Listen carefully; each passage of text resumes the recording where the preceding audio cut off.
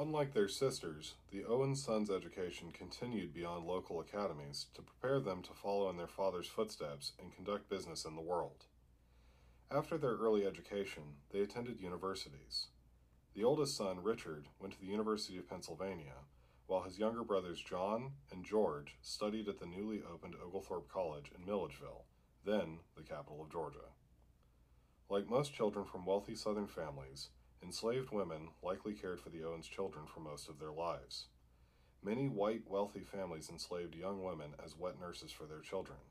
Yet as adults, John and George Owens wrote about disciplining enslaved servants in letters to family members. They also placed enslaved servants in the local jail for punishments on several occasions, including a woman named Emma. In John's will, he left $100 to his faithful nurse Emma, but in the same document, he also detailed continued ownership of Emma's daughter Harriet and her children within the Owens family. He probably viewed this as generous because he had been taught by his parents and society to treat enslaved people as property. Please descend the stairs immediately to your left. At the bottom of the stairway, turn right to the rear hall and proceed to the next listening station in the first floor bedchamber.